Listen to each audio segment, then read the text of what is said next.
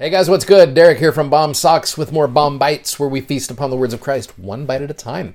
Yesterday I gave you a little bit of an overview of how the kingdoms of Israel and Judah got divided between King Jeroboam and Rehoboam. So from here on out, we are often dealing with two different kingdoms going on, sometimes at the same time, with the various kings and the various prophets. Well, today I want to focus a little bit on that northern kingdom with one of the really, really bad kings. In fact, you look at the chapter heading of chapter 16, it talks about Elah, Zimri, Omri, and Ahab reign in wickedness. Oh, King Ahab. Let me tell you about this guy for a minute.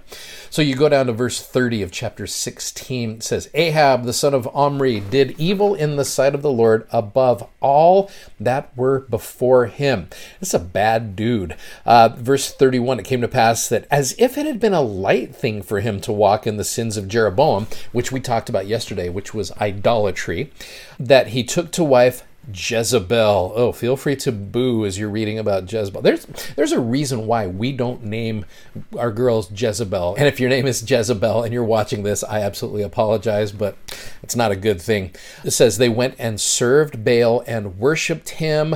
Verse 32, reared up an altar for Baal in the house of Baal, which he had built in Samaria. So they're building a house to this guy too. Verse 33, Ahab made a grove. The groves were very wicked. They were very sexual in nature. This type of idolatry. Ahab, this is an interesting statement. Ahab did more to provoke the Lord God of Israel to anger than all the kings of Israel that were before him.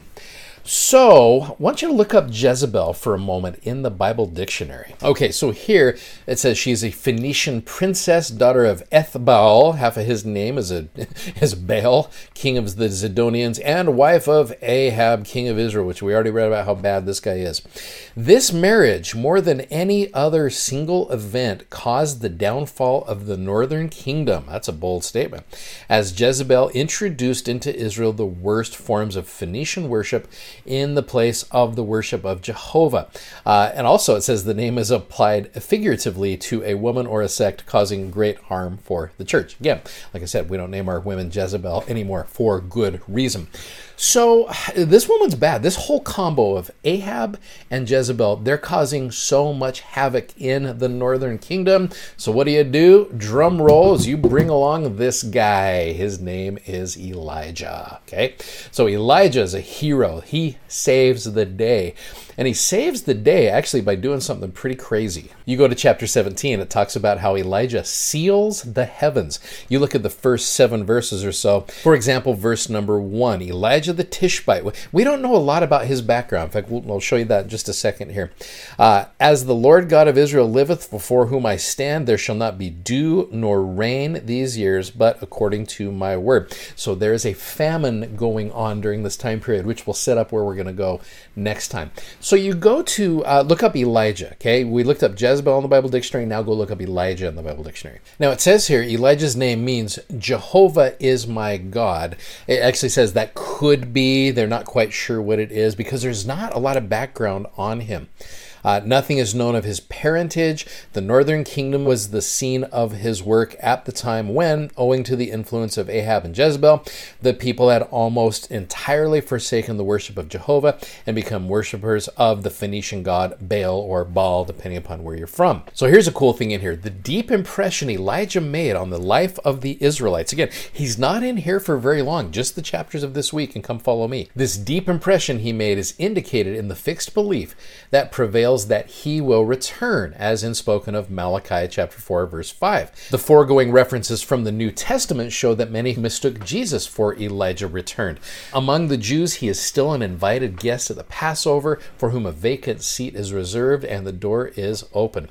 Now, I love this. It says, his recorded words are few but forceful. His deeds are explicit evidences of his strength of will, force of character, and personal courage. And we'll talk about a couple of those this week. Last paragraph, we learn from latter-day revelation that Elijah held the sealing power of the Melchizedek priesthood. That's what we just read about, how he sealed the heavens for this famine.